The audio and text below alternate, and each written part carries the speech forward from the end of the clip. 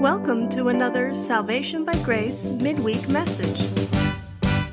Salvation by Grace is the teaching ministry of Grace Christian Assembly, a Sovereign Grace Fellowship in Smyrna, Tennessee. You'll find us on the internet at salvationbygrace.org. We are currently studying the book of the prophet Jeremiah.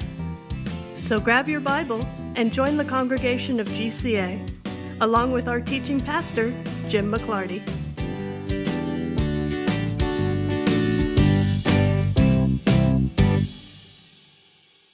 Tonight we are in Jeremiah chapter 8. If you have been with us following along so far in the book of Jeremiah, what you've seen so far is a whole lot of bad news for Judah. And there's more coming tonight. And there's a purpose for it. You see this same pattern all the way through the Bible. It is most obvious in the book of Romans. And when we've taught through Romans, I have emphasized that in order for Paul to get to the very, very good news, in order for him to get to, there is now therefore no condemnation to those that are in Christ Jesus, before he can get there, he has to begin by telling you how bad you really are. And so he starts the first 3 chapters of the book of Romans with Jews are guilty and Gentiles are guilty and everybody's guilty. And once he has leveled the field, then he can tell the good news of salvation in Christ Jesus. Well, same thing is happening here in Jeremiah.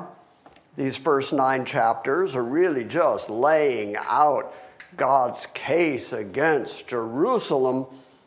And if it feels a little bit redundant, it's meant to, so that you can really feel how bad these people were, that there is just no way that they were going to be able to earn their own right standing before God, that if they were going to stand before God and not fry, it had to be because God did something. And that's why the arc of the book of Jeremiah is so astounding. We've been taking it verse by verse, week by week, so we're stretching it out over the course of months, and it's going to take us more than a year to get through the book. But if you were just sitting down and reading it, and you felt the arc of the story of Jeremiah, you would see God's declaration of Judah's absolute guilt, Jeremiah weeping over Jerusalem. And then you get to Jeremiah 31, and you get to the promise of the new covenant with the house of Israel and the house of Judah, and God saying that he's going to give them a new heart and put his law in their heart, and God saying that he is going to accomplish in them and through them the things that they simply could not do by the law. And it's just astounding the amount of grace that comes pouring out of God by the time you get to the promise of the new covenant, but you wouldn't really feel the astounding grace and magnificent goodness of God. You wouldn't feel that as much if you didn't have all these early chapters of how terrifically guilty these people are.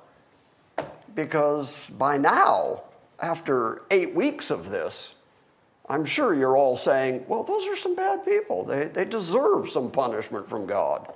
They deserve some judgment from God. They're just not good people. Either are we.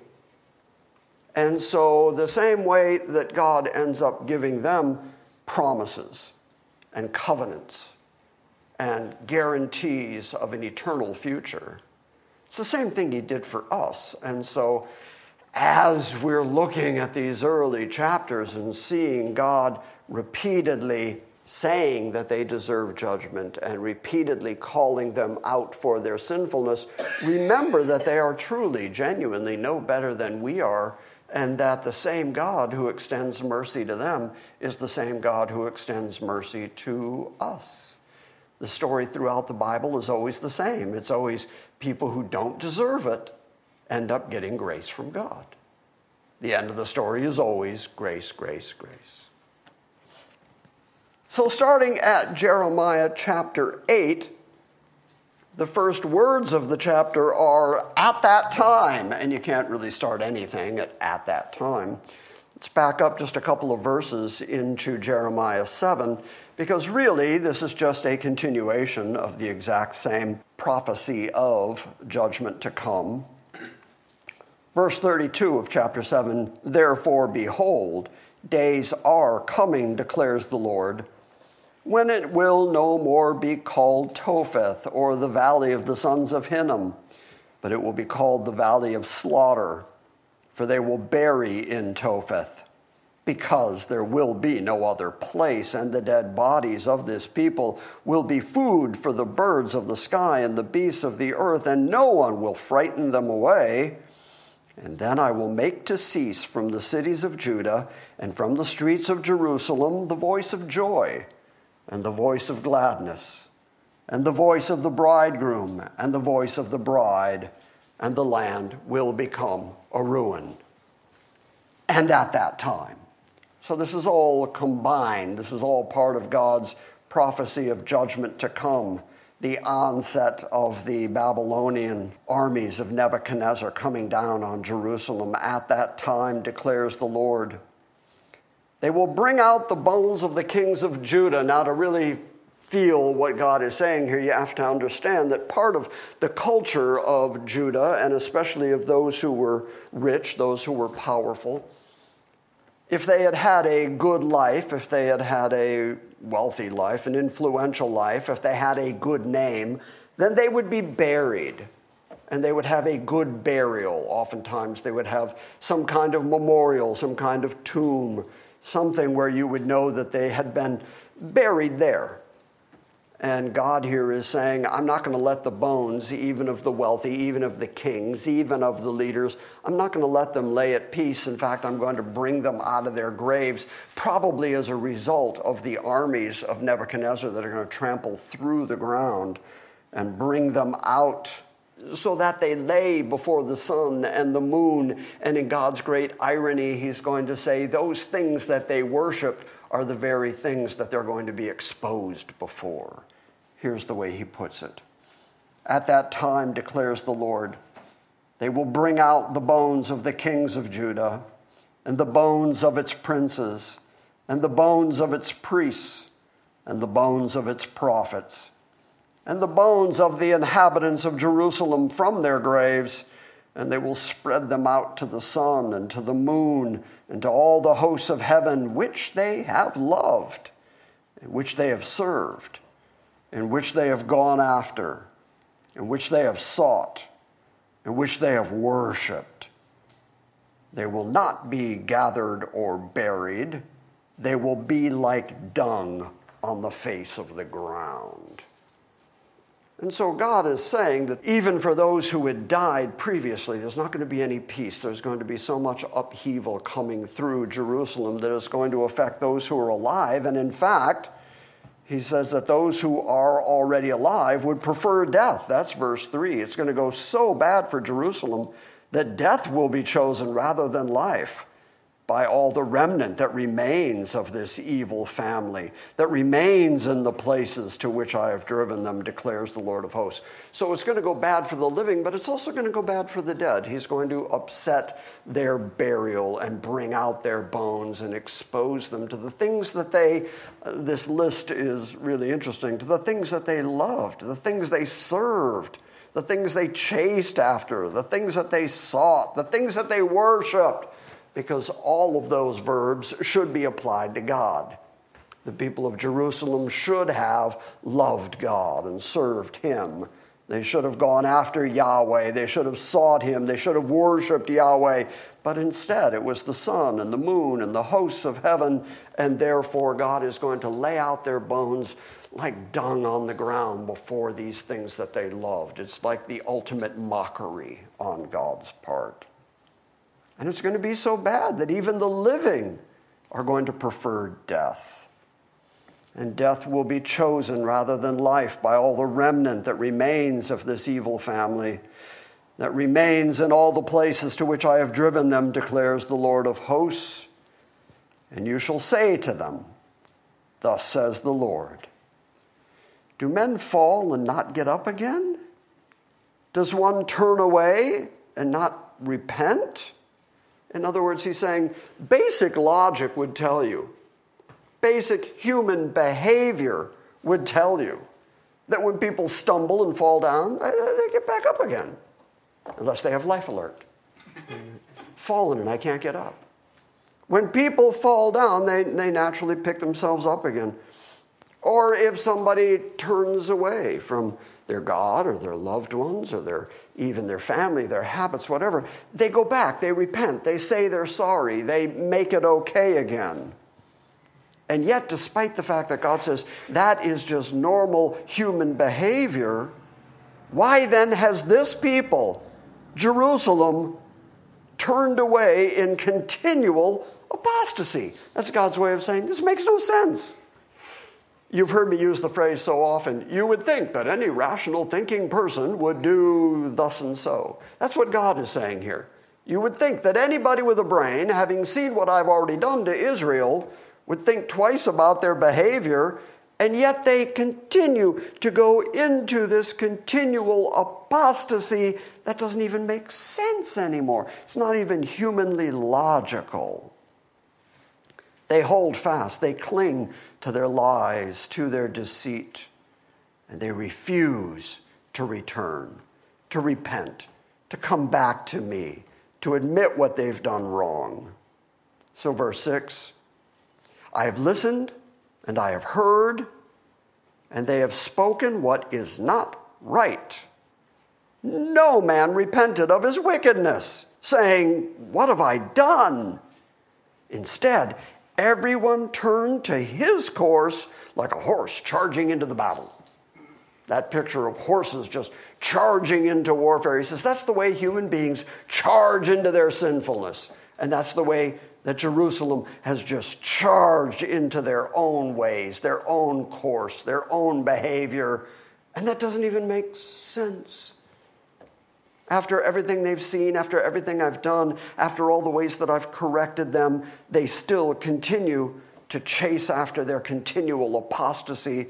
That isn't even logical. You would think that men who know enough to get up again and men who know enough to go back and say, I'm sorry and repent, would realize that the biggest repentance that they need is to go back to their God and say, I'm sorry, what have I done? And yet he says, I listened, I heard, I looked, I watched.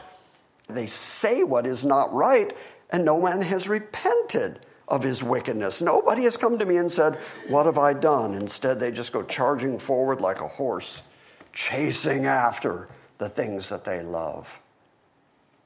Then he's going to continue the argument of this just doesn't make sense. Because now he's going to go to nature and birds. Has anybody here ever owned a bird? I've had a couple of birds in my life. Pretty bright creatures, right, Jeff? Really smart. Good at long division. You can count on them to... Birds are not bright, which is why we use the phrase bird brain. And yet, despite the fact that they are not the brightest of animals, that they operate primarily on instinct, God is going to say, they're doing better than you people. Even the stork in the sky knows her seasons, and the turtle dove, and the swift, and the thrush observe the time of their migration.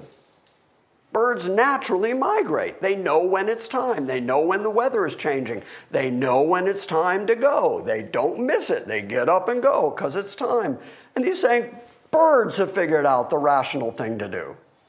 Birds understand their nature and what they're called to be and called to do. But my people do not know the ordinance of Yahweh.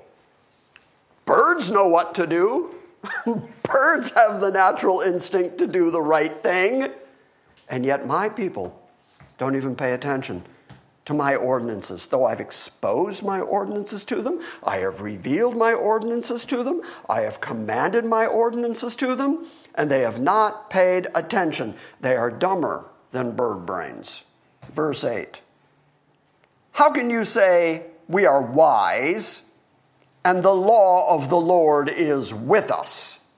They thought the same way that we were talking last week about how they were turning the temple in Jerusalem into a sort of talisman. They thought that that was going to protect them simply because they lived within the region of the temple. Same thing here. They say, well, we are the people who have the law of God. And simply by virtue of the fact that we have the law, We have the temple. We have the Ark of the Covenant. We have the priesthood. We're the people who God has revealed himself to. Therefore, on that basis, we're the wise people. We're the ones who will compass land and sea to go make proselytes. We're the ones who know the God who created everything. And here is that very same God saying, how can you say we are wise and the law of Yahweh is with us? And yet, behold, the lying pen of the scribes. Do me a favor, Tom. Look up Deuteronomy 4, 1 and 2 so that you can understand the real crime that God is describing here. The very fact that the scribes, the ones who would write down the law, the ones who would keep copies of the law, the fact that God would say, by their pen they are lying. But behold, the lying pen of the scribes, he made it, the law, into a lie. You know, in the New Testament, Jesus, talking to the Pharisees, said, you teach as the commandments of God things that are really the traditions of men. And yet way back in the law, back in Deuteronomy 4, as God was taking Israel into the promised land, he gave instruction concerning his word of law. Read it for us, Tom. Deuteronomy 4, 1 and 2.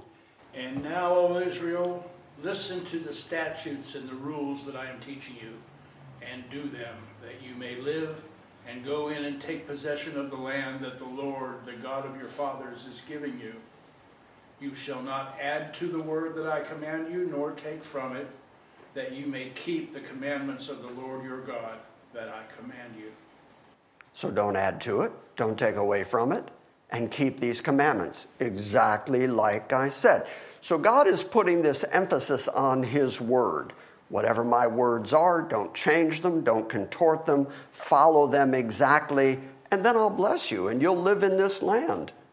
This is what God said to Israel as he was taking them into the promised land to begin with. If you want to continue in this land, if you want to stay in this land, just follow my rules, my ordinances, my law.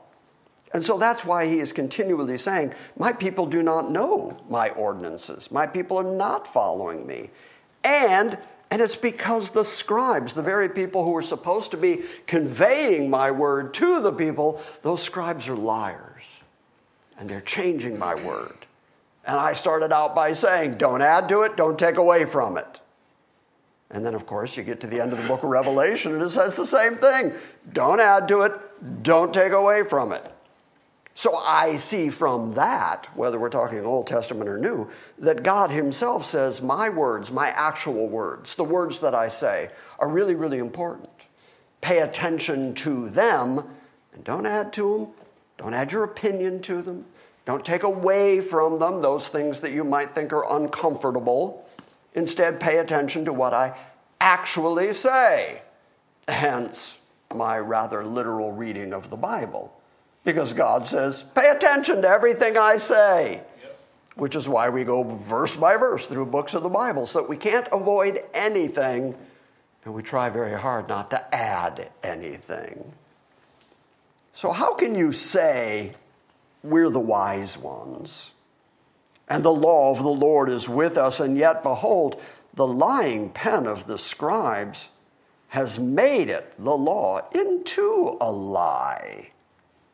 The wise men are put to shame. They claim they're wise, but they're going to find out differently. They are dismayed, and they are caught. And behold, they have rejected the word of the Lord. And what kind of wisdom do they have? So that's the answer to, how can you say you're wise? You're claiming you're wise because you say you've got the law of God, yet you're not paying attention to the law of God, and you're adding to it and you're taking away from it, so you're turning my word into a lie. And as a consequence, I'm putting you to shame. As a consequence, you're caught.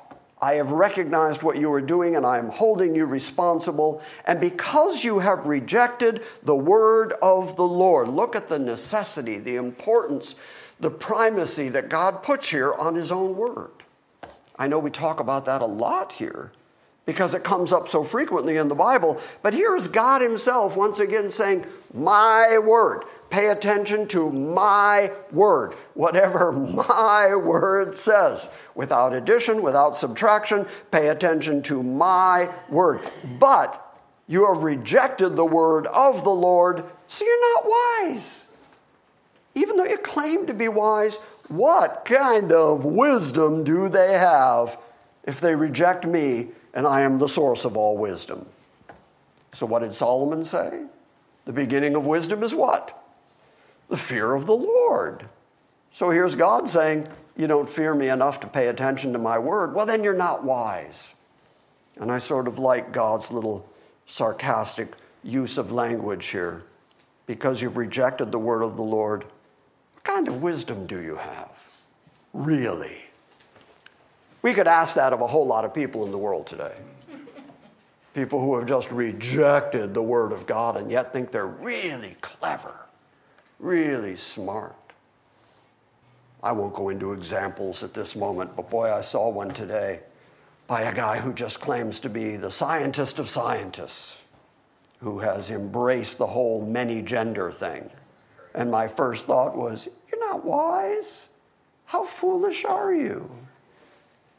What kind of wisdom could you possibly have? Verse 10, therefore, as a punishment, therefore I will give their wives to others, and their fields I will give to new owners, because from the least even to the greatest, everyone is greedy for gain.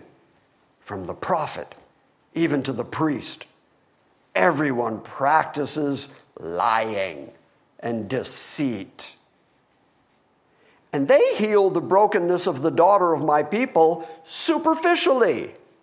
And here's how they do it. They say, peace, peace. But there is no peace. So, very, very interesting language. Pay attention again to the language here. God says that the failure of Jerusalem to follow after his word, to pay attention to his ordinances, and as a consequence, the way that he is punishing them and correcting them, he likens it to a sickness, that he is breaking them, and he likens it to disease that he has put through them. And yet, he says the priests, the leaders, try to heal this disease, try to heal the brokenness of his people, but they try to do it in a superficial way. They put a Band-Aid on it, but they don't cure anything. And that Band-Aid takes the shape of telling people, it's all good, it's all peace. Don't worry, it's all good. God is for you. God's not against you. No, it's good. You've got his law, you're fine. You've got his temple. Go kill a couple animals, and he doesn't care what you do the rest of the week. Peace, it's all good. And yet God is saying at the same time that they're out there telling people, no, it's all good, no, it's all peace. At that same time, I'm angry at you. And I'm bringing Babylon down on you. And I'm going to take you out of your land. And I'm going to put you in slavery for the next 70 years. And the walls are coming down. And the temple's going to be destroyed, that temple that you trust so much in. So it's not peace. And yet, rather than tell you the truth, your leaders who claim to be so wise, these wise men, are telling you peace, peace. But there is no peace. Verse 12, were they ashamed because of the abominations that they have done? They certainly were not ashamed. They did not know how to blush. Therefore, they shall fall among those who fall.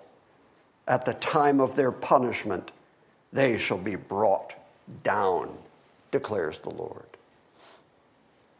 We live in a society right now, it seems to me, that has forgotten how to blush. They're not ashamed of anything. It doesn't matter how bold, how sinful, how depraved. They just say, pride.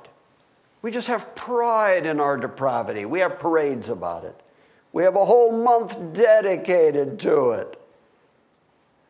You don't see repentance anywhere.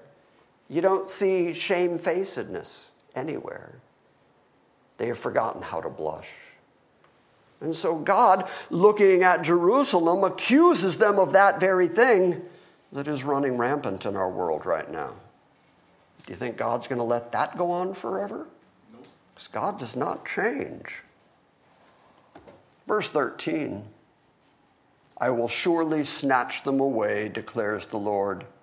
There will be no grapes on their vines, no figs on the fig tree, and the leaf shall wither, and what I have given them shall pass away. Why are we sitting still? What a great question. And I'm not sure if it is God asking that question or if at that moment it's Jeremiah asking that question. It's like, why are we resting on our laurels? Why are we looking at our history and then just resting like everything is okay? We've been lied to that it's all peace. We are trusting that we're wise and know the law of God, though we don't do it. We are trusting in the temple of God because it's in our midst, and yet we don't really worship God. And in fact, God said, you go and you worship your idols and all the heaven and the moon and the stars and everything else. And then you come into the temple and also try to worship me. And I reject you for that. And I reject your offerings. And so the question is, what are you doing? Why are you sitting still? Assemble yourselves. And let us go to the fortified cities. And let us perish there. Because the Lord our God has doomed us. And he has given us poison water to drink. For we have sinned against the Lord. I think this is Solomon speaking on behalf of Jerusalem and calling them, assemble yourselves. Come on, we need to get into the fortified cities. Babylon is coming. War is coming. Trouble and destruction is coming. Because the Lord our God, far from bringing peace on us, the Lord our God has actually doomed us. He's poisoned our water that we get to drink. And it's our fault. Because we have sinned against Yahweh, and we waited for peace, but no good is coming. We waited for a time of healing, but behold, it is terror. From Dan is heard the snorting of his horses. At the sound of the neighing of his stallions, the whole land quakes, for they come and they devour the land and its fullness, the city and its inhabitants. That's his description of Nebuchadnezzar and the armies of the Chaldeans. They are coming on horseback. They are coming fast. They are coming on stallions. And the way that the horses pound on the ground, it feels and sounds like earthquakes. They're coming to devour the land and its fullness, the cities and its inhabitants. They mow down everything in front of them, and they leave destruction in their wake. And what are you doing just sitting here? What are you doing thinking everything's fine? Assemble yourself. React to the fact that God has already told you that they're coming and that it's going to be bad, and you're just sitting here. And yet the Lord our God has doomed us. Coming down from Dan, coming down from the north, very consistent geography there, are the snorting of his horses and the sound of his stallions. And the whole land is quaking, for they come and they devour the land and its fullness. They devour the city and its inhabitants. Verse 17, for behold, I am sending serpents against you, adders for which there is no charm, and they will bite you, declares the Lord. Okay, we know that's God saying it, whether it is Jeremiah repeating it for God. It is God who said and likened the Babylonians to poisonous snakes. I'm sending adders among you, and you're not going to be able to charm them. They're going to attack you. They're going to bite you. They're going to kill you. And then verse 18 appears to be Jeremiah speaking. We're going to see a whole lot more of this next week. But one of the nicknames that Jeremiah carries is the weeping prophet, because he's hearing all of this bad news from God. And he's telling the people, come on, what are you doing? What are you sitting there? Pay attention to God. Pay attention to his word. Hurry. You don't have time. Repent now. And yet, as I told you in the introduction to Jeremiah, nobody listens to him. Exactly like God said, they're not going to listen to you, but you're going to go and tell them. And so he has this heaviness, and he has this weeping, and he has this sorrow that exudes from him over Jerusalem and over the people of the city of Jerusalem. Verse 18 says, "My sorrow is beyond healing. My heart is faint within me. Behold, listen, the cry of the daughter of my people from a distant land." In other words, they're not going to be in Jerusalem anymore. They're not going to be in the promised land anymore. They're going to be hauled off into Babylon to serve out their 70 years. Is Yahweh not in Zion? Is her king not in her midst? In other words, sensible people would think, well, these are the people of God, the people of Yahweh specifically. He has said that Zion is the place where he's going to put his name. That's where his temple is. Well, then doesn't it make sense that that's where his people would be? And yet God is going to drive them out of there and drive them into Babylon. And again, God is saying, this makes no sense. And yet you've brought this on yourselves by your sin, by your rebellion, by chasing your other gods. Behold, pay attention, listen. The cry of the daughter of my people from a distant land. Is the Lord not in Zion? Is her king not within her, in her midst? Why have they provoked me with their graven images and with foreign idols?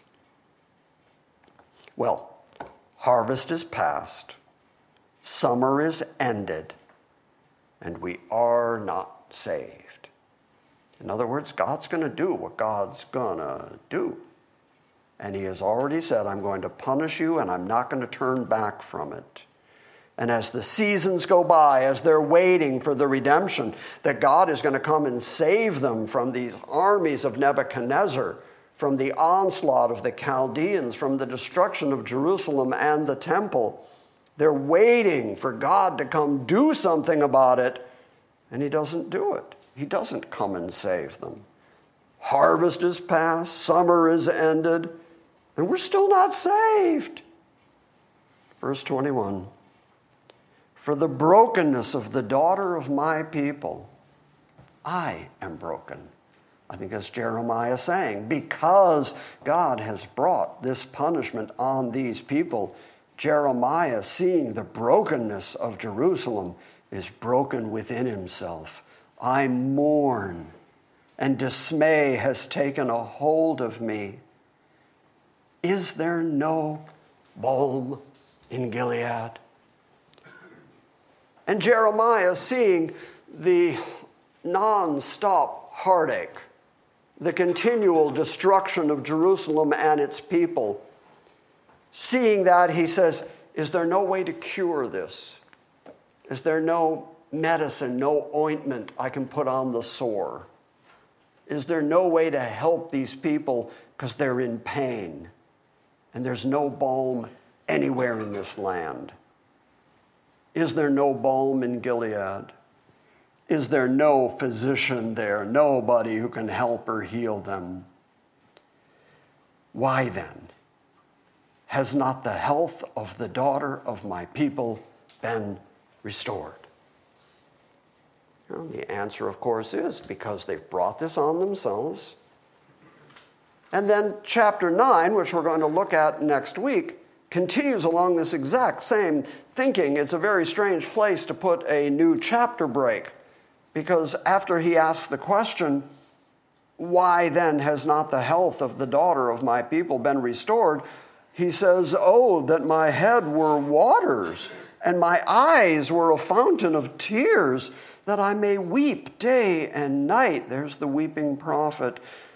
And that I may weep for the slain of the daughter of my people. Oh, that I had in the desert a wayfarer's lodging place, so that I might leave my people and go from them. for all of them are adulterers. They are an assembly of treacherous men, and they bend their tongue like they bend their bow.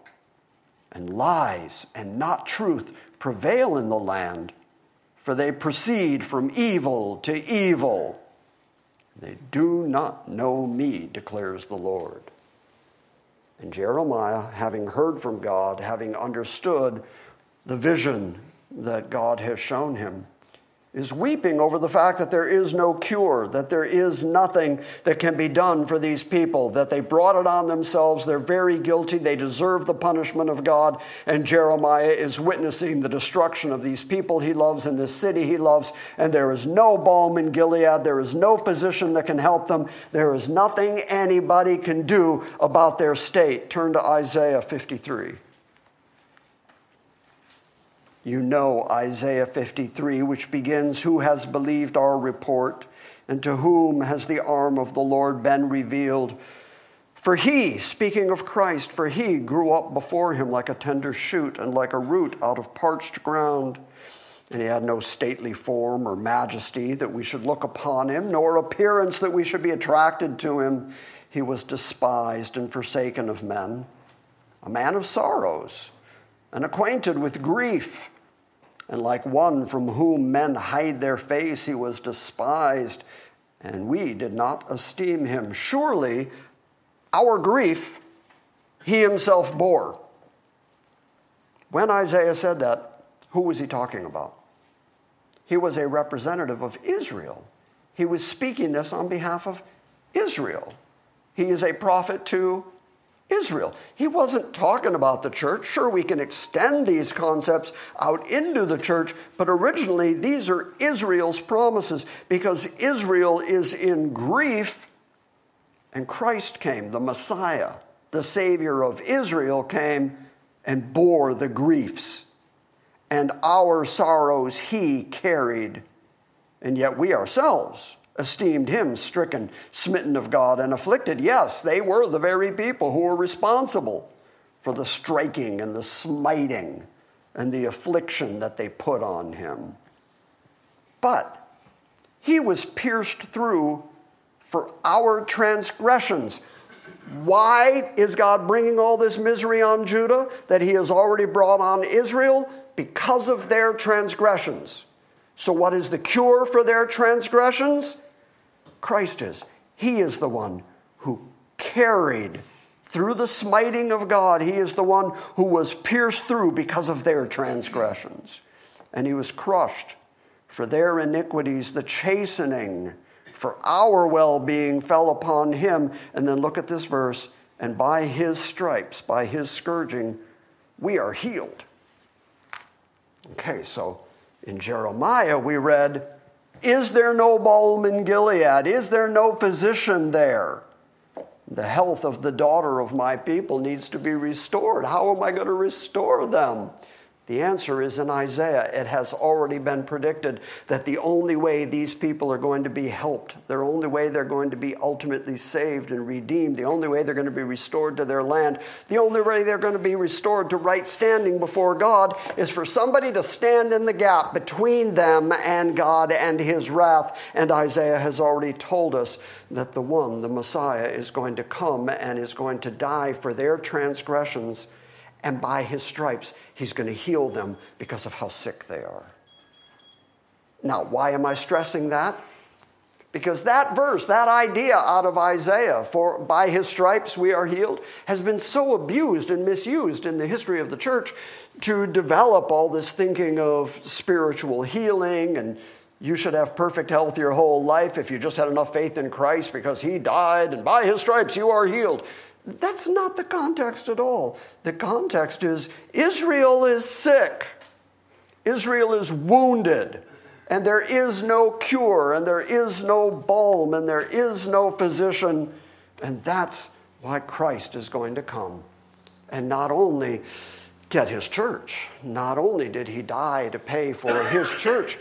But he is, and never neglect this, he is the Savior of Israel. He is the Messiah of Israel. And by his stripes, Israel is healed.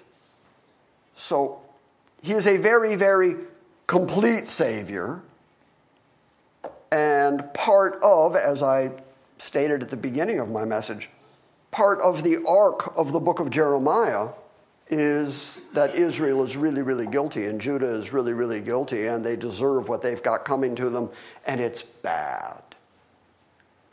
And by the time we get to chapter 31, God's saying, "Now I've loved you with an everlasting love. Therefore, with loving kindness, I drew you to myself." That's Jeremiah 31:3. How did we get from, "You evildoers who are stupider than birds, you deserve for me to completely slaughter you," all the way to, "I've loved you with an everlasting love"? Grace. Grace, and in between, there's a Savior. In between, Christ comes and makes it okay between God and Israel again. And that's the same arc that's happening in your life. That you went from enemy of God, it's the exact language Paul uses, while we were still enemies, Christ died for us. And then you end up being told that you could run to the throne of grace crying, "Abba, Father." Somehow you went from enemy of God to child of God. And what made that happen? Christ, the one in the center. Christ, who changed everything right in the middle. You didn't do it the same way Israel's not going to do it. There was no cure for you the same way there was no cure for Israel. You are saved by one way and one way only, and it's the same way that Israel's going to be saved. And just because you're being saved, don't neglect the fact that Israel's being saved through the same method, through the same Savior, by the same grace of the same God. It's all grace, grace, grace, grace, grace. It's the same story over and over again. So Jeremiah is going to weep. Jeremiah is going to lament. Later in the book, Jeremiah is going to plant and build. And he's going to announce the new covenant. So there's a bunch of good stuff coming, but first we have to wade through all the bad stuff. And it's good to know the character, the nature of the God that we serve. And I hope that in these initial chapters here, you're getting some sense of the severity of the God that we serve, who is so willing to punish his own people who just don't pay attention to his word. That's how important his word is to him. And it seems to me if it's that important to him, it ought to be that important to us. Yes. Well then, Jeff, what do I say next? I'm done. That's it. I'm done.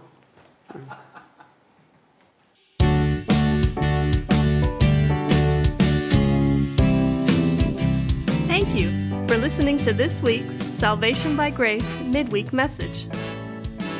We encourage you to visit our website at salvationbygrace.org for books, Q&As, and our ever-expanding archive of audio sermons.